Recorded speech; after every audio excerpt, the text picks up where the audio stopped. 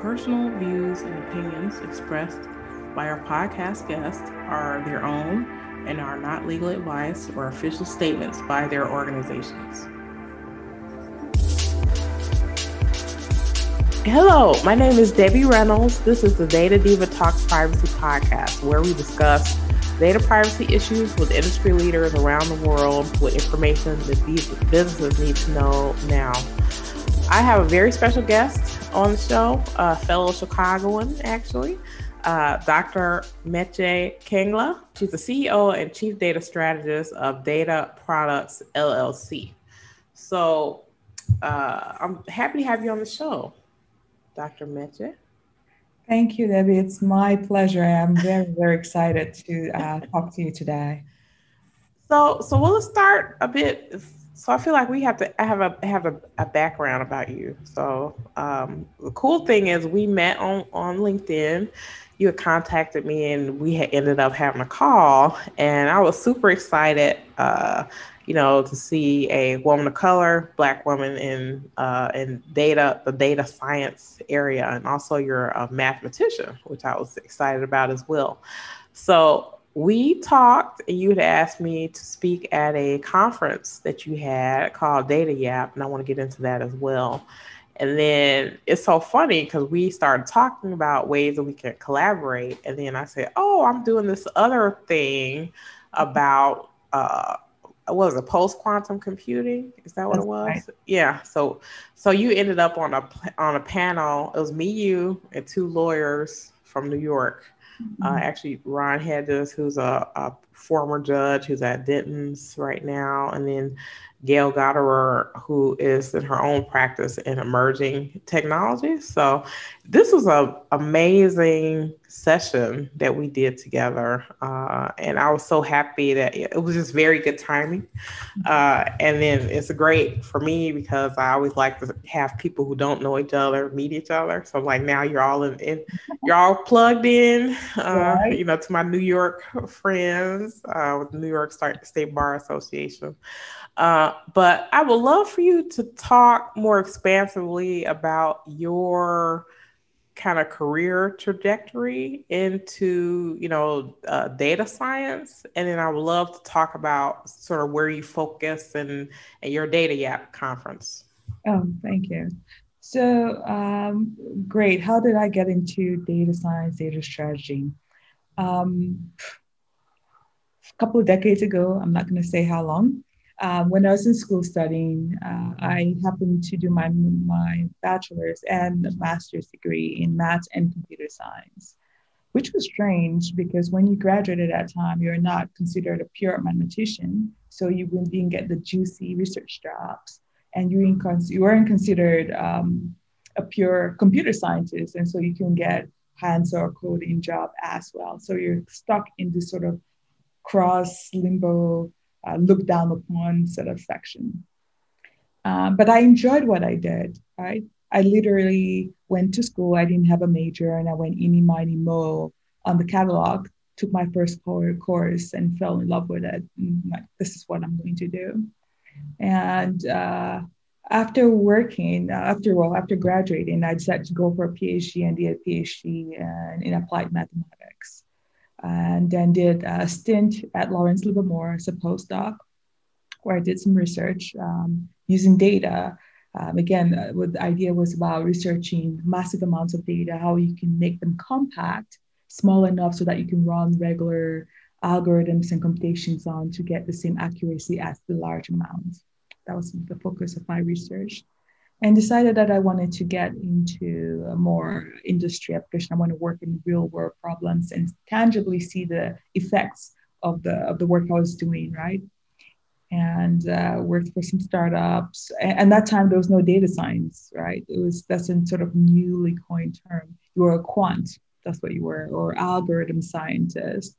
So did that for a little bit, and then worked at Groupon. Moved on, worked at EY, some director positions, and then decided I wanted to do my own thing. And so I came back and I work at this data science consulting firm, Data Products, which you guess it, we build data products for our clients. And my journey has not been a straight path, but one of sort of meandering all within the same space, using my mathematical skills as well as my computer science skills to sort of drive in this emerging field right now that we call data science. So, I think, you know, for me, I was really excited to meet you because people think that people like you don't exist, which Black women in mathematics, Black women in, technology and computer science and things like that. You kind of crisscross that. You go across a lot of different things, right? That people don't think about, you or us in those ways. So tell me a little bit about the importance of women, women definitely in science and tech, and definitely sort of your experience as being a woman of color in that area. Um, that's a deep question, and one that's also very, very dear to me. Um, and important not just to me, I think to the community and our society at large. So while I was a student, I went to University of Illinois, Chicago, and back in the early 2000s there in graduate school, I was the only Black student in the math department. And not just Black students, there were no Black math professors in the department as well. So for me, of course I noticed it, but I guess I was very comfortably in positions where I was the odd one, the odd looking one, so to speak, or the difference, I should say, looking one. And it never occurred to me. I thought, well, maybe just Black people don't like doing this, but I couldn't fathom why because I enjoyed it so very much. Before I go for talk a bit further, I would say one of the reasons I enjoyed it very much was it was the one way I felt I could fight any discrimination, whether warranted or not, because science was science.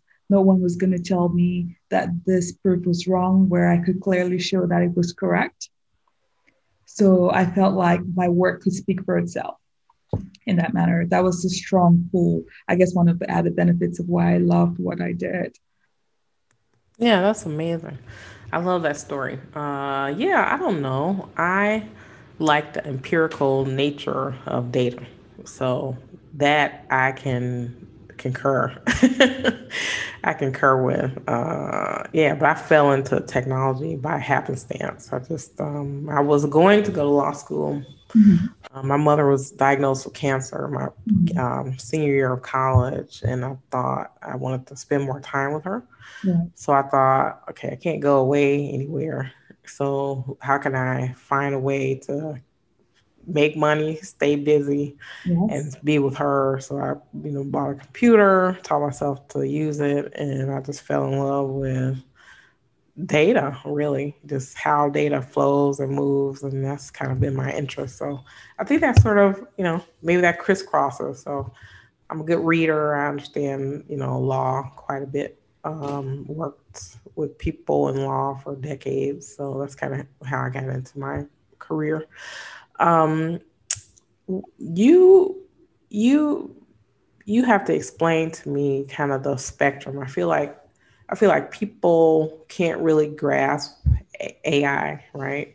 To me, I think Mm. people think about it as like a movie, right? They think about it as, this robot took over and did stuff to me that I didn't really want or whatever. We have all these dystopian future things about AI and technology, but can you talk to me about kind of the realm of AI as a whole and sort of where you fit into that AI realm? Right. That's a really good point to bring up. And I spend a lot of time. I have another passion of mine is data democratization, which and data literacy, where everyday people understand everything around data because it really affects them. We live in a digital world. There's no one that's currently living that they do not interact with data in some form. So it's important that they have some at least very high level understanding of what these terms are and how they affect them. But back, not to digress too far about AI. So when we think of AI, a lot of people think of some futuristic movie, maybe The Matrix, right? And the sentient bots, or some sort of sci-fi stuff in that manner. But really, AI is really just artificial intelligence. All it means is you're asking you build a program, a process, a heuristic that mimics the way a human thinks, right? So a very classic example I like to give doesn't involve high level computing at all. So if you're as old as I am, or maybe older, my age, you remember the day when you would go to work and have to punch a card, right? To mark when you come in and punch a card when you go out. That can be considered a basal level AI system, right? Because it's sort of mimicking the what you would have originally done, which is come in and sign your name on a sheet, then write the time you come in, and when you leave, sign your name and write the time you leave. So by automating that task, where no one needs to sit there and punch, you're just basically punching a card. Uh, that is automated. That is artificial intelligence. Now, the sort of difference I like to make with artificial intelligence and machine learning is which people use interchangeably all the time, but really are not the same thing. Machine learning is the idea of a computer system or program, I like to say, um, acting in a manner to reduce the errors in something errors in terms of reducing the probability of errors that it makes in some sort of calculation. I'll give you a classic example. So as humans, uh, imagine you're a baby or you have a baby. The baby crawls and learns to stand, but the baby realizes that there's a particular corner of the room that's probably not so flat. Whenever the baby crawls, so tries to stand over there, tumbles and falls, right? So the baby learns then that whenever he or she is at that corner of the room, to hold on to something so they don't fall. That aspect of learning, right, by reinforcement, it could be by reinforcement in terms of they did it one time and fell down, or someone told them not to do it, and uh, and then they followed that instructions and didn't do it. That's a learning aspect. So imagine taking that and implementing it within a system or program or algorithm, where the algorithm, you're teaching the algorithm, if you print out X and someone responds Y, then you respond Z. That is learning. That's a sort of a trained learning system. And on the other hand, if you tell them to sort of go through sort of examples and they get feedback where, like, if they responded, if the machine printed X and someone responded Y, they got some reinforcement, positive reinforcement. Then next time they will print a Y. If they printed Y and they got some negative reinforcement, then next time they will not print a Y, they'll print something else. That's all learning is. Yeah, those are great examples, actually. Thank you for that. I would love to talk about ethics, ethics in AI. This is like a super hot topic, right? And I don't know, I would love to hear your thoughts about what you think about ethics in AI. For me, I think that humans bring the ethics to AI. So I don't think algorithms can be ethical on their own. Like they absorb the ethics of the person, or I feel like the human has to be the judgment, brings the judgment, brings kind of the knowledge. Because I feel like computers, even as or algorithms, as they get more advanced and they do, more sophisticated things, they can't think or reason like a human all the time, right? So I don't know. What are your thoughts about that? Oh my goodness. We were talking on all the hot topics today, I feel. So ethics is, I wouldn't just say important, I would say critical, right? And you can't really talk of ethics in a vacuum. If you talk of ethics, I feel it comes hand in hand with responsibility, right? And one of the reasons I feel it's again a lot more press is beyond the norms of it's a good thing to do. It's beyond it's more to do with the fact that some sort of events have occurred and there is associated responsibility, and therefore it is lit the fire over this discussion of where does the responsibility lie and in what fashion. So if we talk about responsibility, when you build a system, so you're an attorney. Let me give you the perfect example. You're an attorney. You have to go to school to study. You have to take a license, right? Board, and you have to do some continued education to be able to practice law legally. If you were to make a mistake or do something that had an effect, the onus of the responsibility for that effect lies, of that outcome lies with you. But we live in an age where everything is becoming digitized. AI is being imbued in all our lives and everything that we use. However, the companies that build these systems really don't want to bear the responsibilities of the outcomes. And therefore, they point out to the user and say, you are responsible for using our system. But that's ridiculous. It's like going to an attorney or a doctor and the doctor performing surgery on you. And then the doctor saying, you are responsible for the surgery that I just performed on you. Right? There's a disconnect. There's a heavy disconnect there. And then they talk about ethics. I feel really, if you're responsible for building a system or a solution or a program that affects people's life in any single manner, you should really be responsible for that, whether there's a law or not. You and I agree 1,000% on that. I hear a lot of people, mostly people who try to sell AI, unfortunately, try to, I don't know. I don't know if it's an automatic thing, but I mean, I've talked to companies and I've talked to people over time that have brought in, some forms of artificial intelligence to help them, or machine learning. And it's almost a knee-jerk reaction to them to think, oh wow, well, this does this, then that means I don't have to do, anything. I'm like, that's the opposite of what it means. I think it means that you have to step up and take responsibility and make sure that you understand, what it's doing, because the algorithm is supposed to be doing things on your behalf and shouldn't be doing things that harm individuals. So I think, it's very important to be vigilant.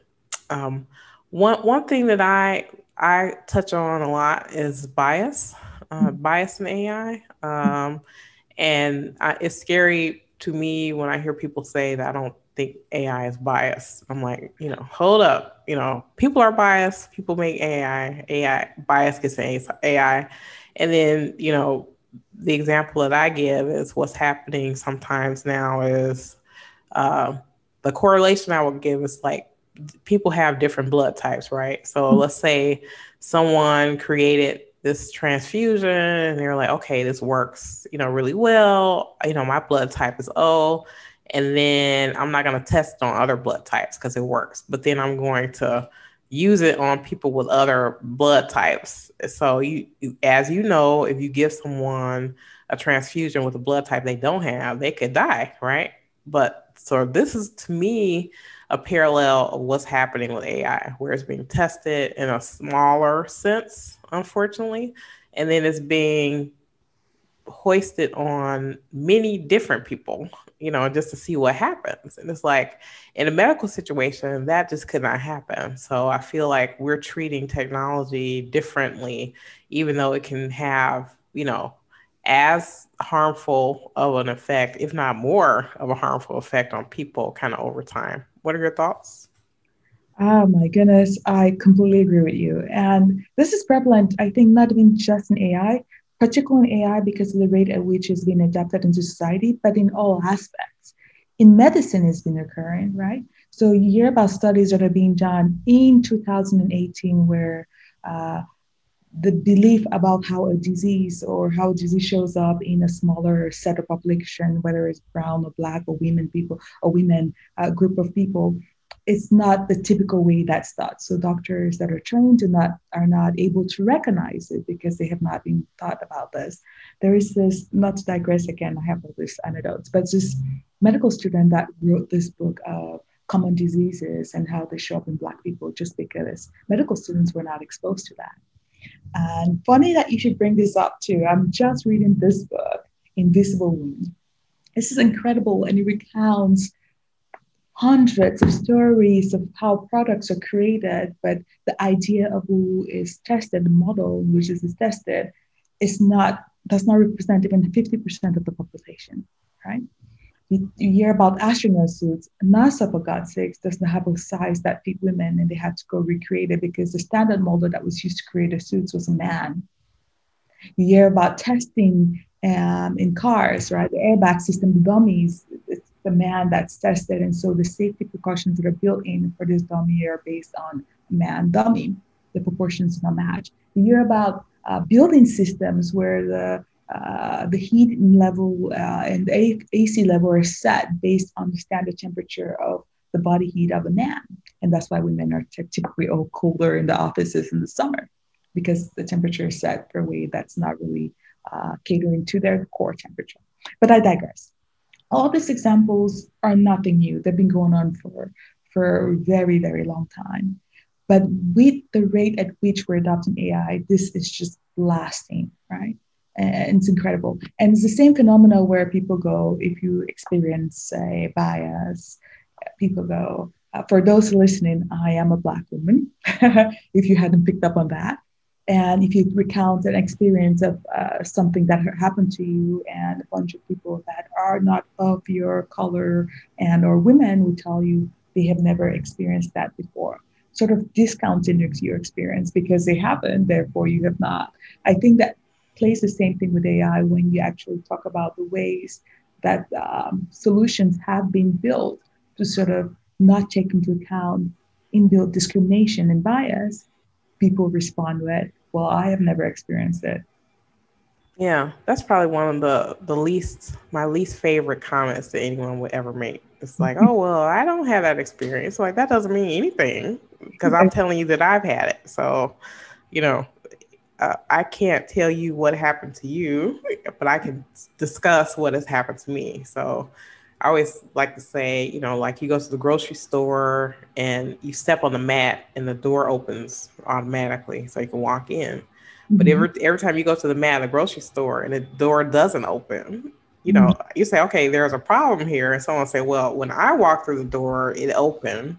So there's not a problem. I'm like, that's a fallacy in and of itself. Just because it didn't happen to you doesn't mean that it didn't happen. So I'm going to check that book out, Invisible Woman. That's really interesting. So when we talk about AI and we talk about data, right? So data is about humans. Data can be about many things, but when I'm thinking about data, I'm thinking about data of humans. What is your concern right now about the privacy of individuals' data? Oh, my word.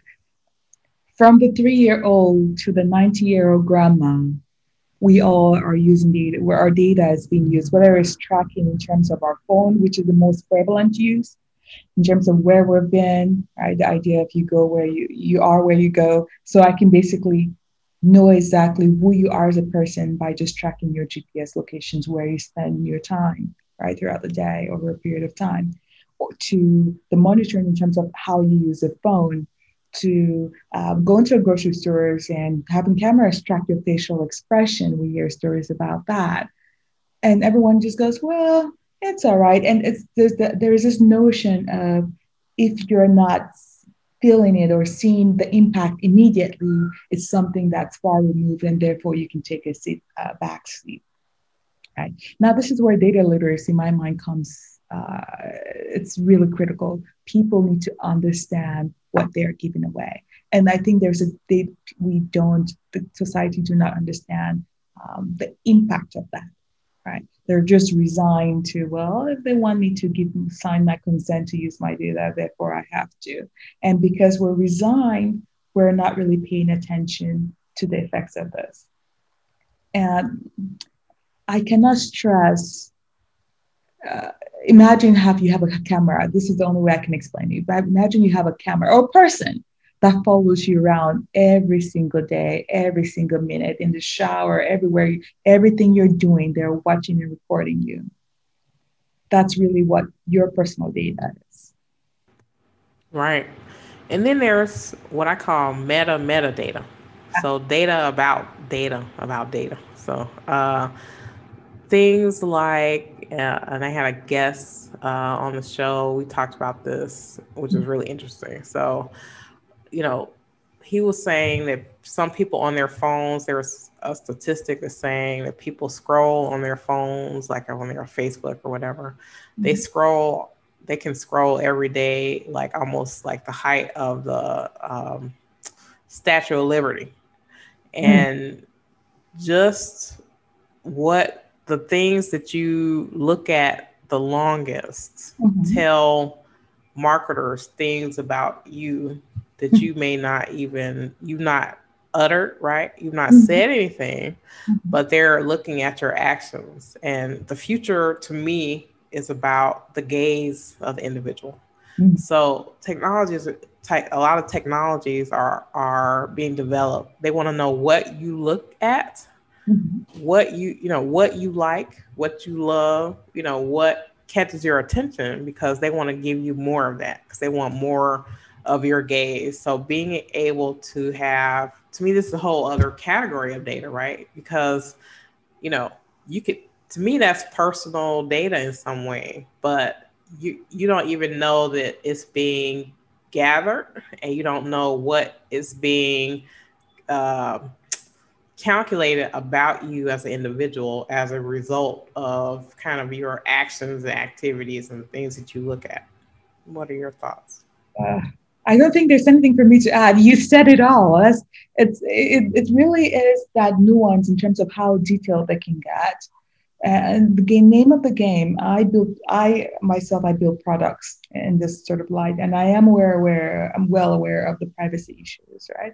And I am of the notion that it's not strongly, um, the alarm is not strongly sounded enough in terms of what people understand, what they're really giving away, because it's astounding.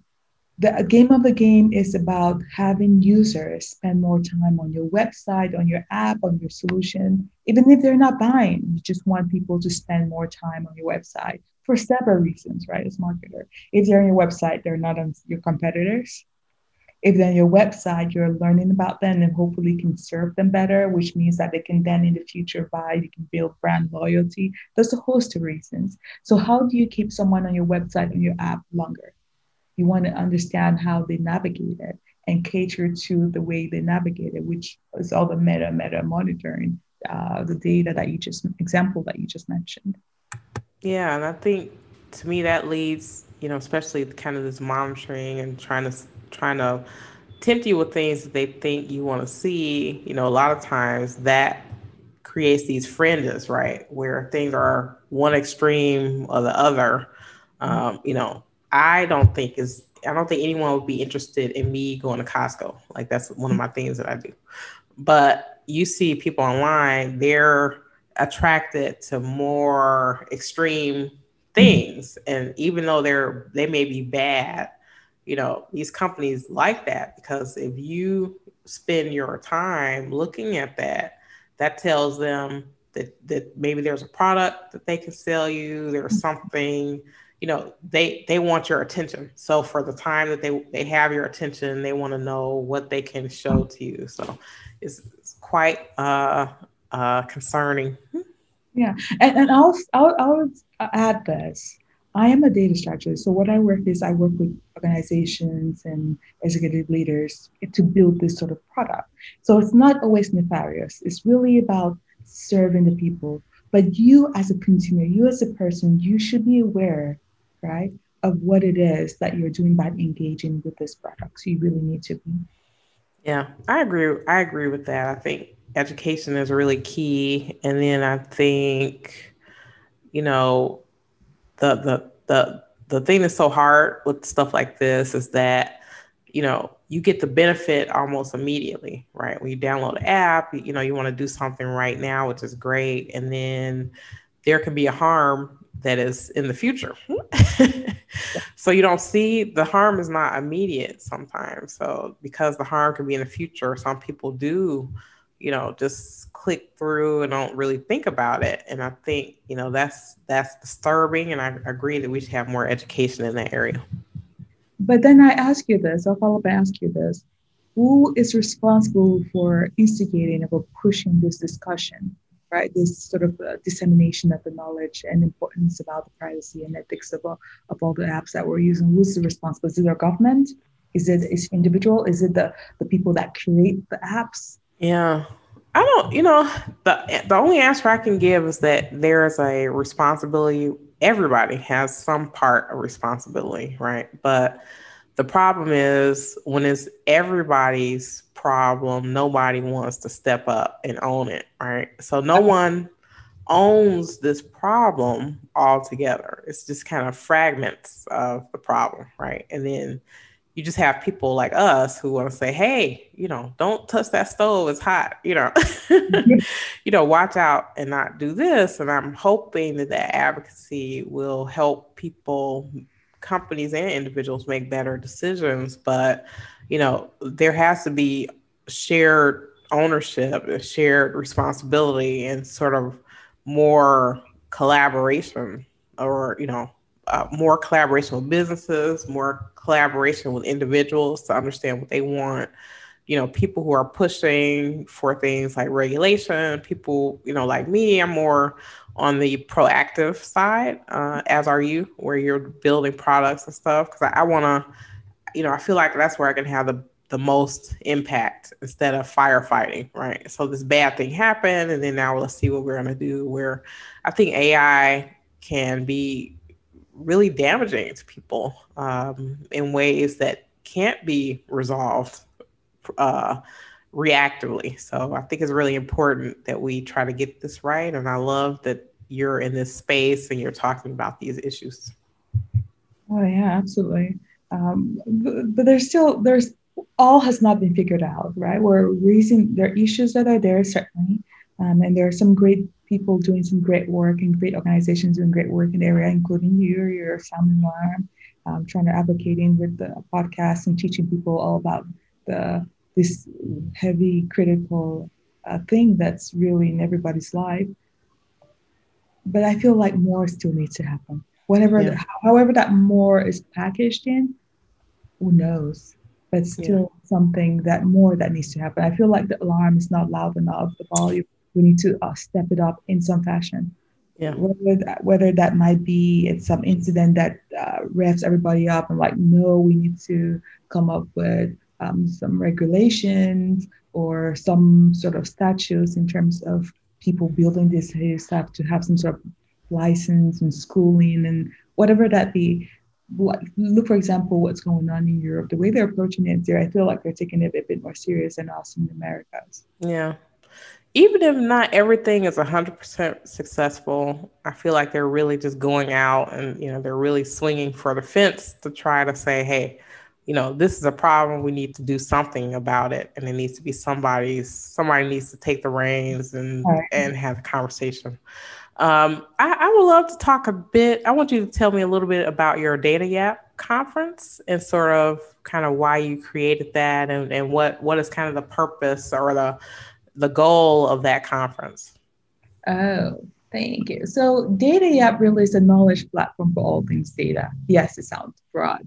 Really, our idea is to build an online community for professionals, like for professional practitioners, enthusiasts, students, business, executive leaders to talk about all things data. So one of the key things if you're in the data space you find is if you're looking for some resources, content, a question, the first thing you do is pull up Google and go, you type it and see the top 5 results and you look through that. There are tons of content around data, tons everywhere, groups everywhere. People post resources everywhere, but it's not curated in any fashion. There's no guidance in terms of what's best, what's not, what comments, what's voted up. So DataYap really is this platform with the vision of curating all this content that already exists. We're not creating new content, really. Curating all this content that already exists, right? With people giving their opinions and content. So we'll say, if you're an executive and you're looking for some information around data strategy, what analysts or what papers of analysts release, you can go there and see other people's comments and sort of gauge what works for you. If you're looking for an event around data as a professional in a particular city that you happen to be on a particular date, you can scroll and basically pulling together all these resources that naturally already occur. And so to launch a soft launch of this data platform, datayap.com, we had this conference to sort of push into that spec, right? So we have the DataYap conference that we brought together professors that run educational programs around teaching data. We've had professionals like you talking about privacy. We had people from government talking about government data. We had industry leaders talking about it was a fantastic conference. Yeah, it was wonderful. I was really excited to participate. And I actually enjoy talking at conferences that aren't about privacy. I think that's fun for me because I get to know like a new community of people. And so, data people are my people. So anyone who does data, I'm down. So definitely call me up for stuff like that. So if it was the world, according to Dr. Meche, what would be your wish for privacy, whether it be technology, regulation, in anywhere in the world? Ooh, I would wish that people had the power to dictate what they wanted private or not. So you were not forced to sort of sign on the license and give your privacy rights away in order to be able to use an application. That would be my ideal world. Two things. To understand exactly, clearly, layman's terms, what privacy I was giving away when using it, and make that decision of whether I wanted to give that away without taking away my right to actually use that product. Well, that was very succinct. I like that. That's really smart. I agree. And then, I don't know, for me, I want the right not to share, right? So I don't want to have to choose, like it's okay, you're at this junction and you have to make this choice right this second. Like I want to not have to choose anything. I want to just be. So I don't know. Maybe I'll have that in the future. I have no idea. But well, yeah, this is a fantastic session. Thank you so much for sharing, your knowledge and your expertise. And, I'm excited that I'd love for us to collaborate more in the future. We've had some fun. I absolutely agree. It was absolutely my pleasure. Thank you so very much for having me on. I'm sure we will be collaborating. I look forward to it. Absolutely. So, well, thank you so much, and we'll talk soon. Bye-bye.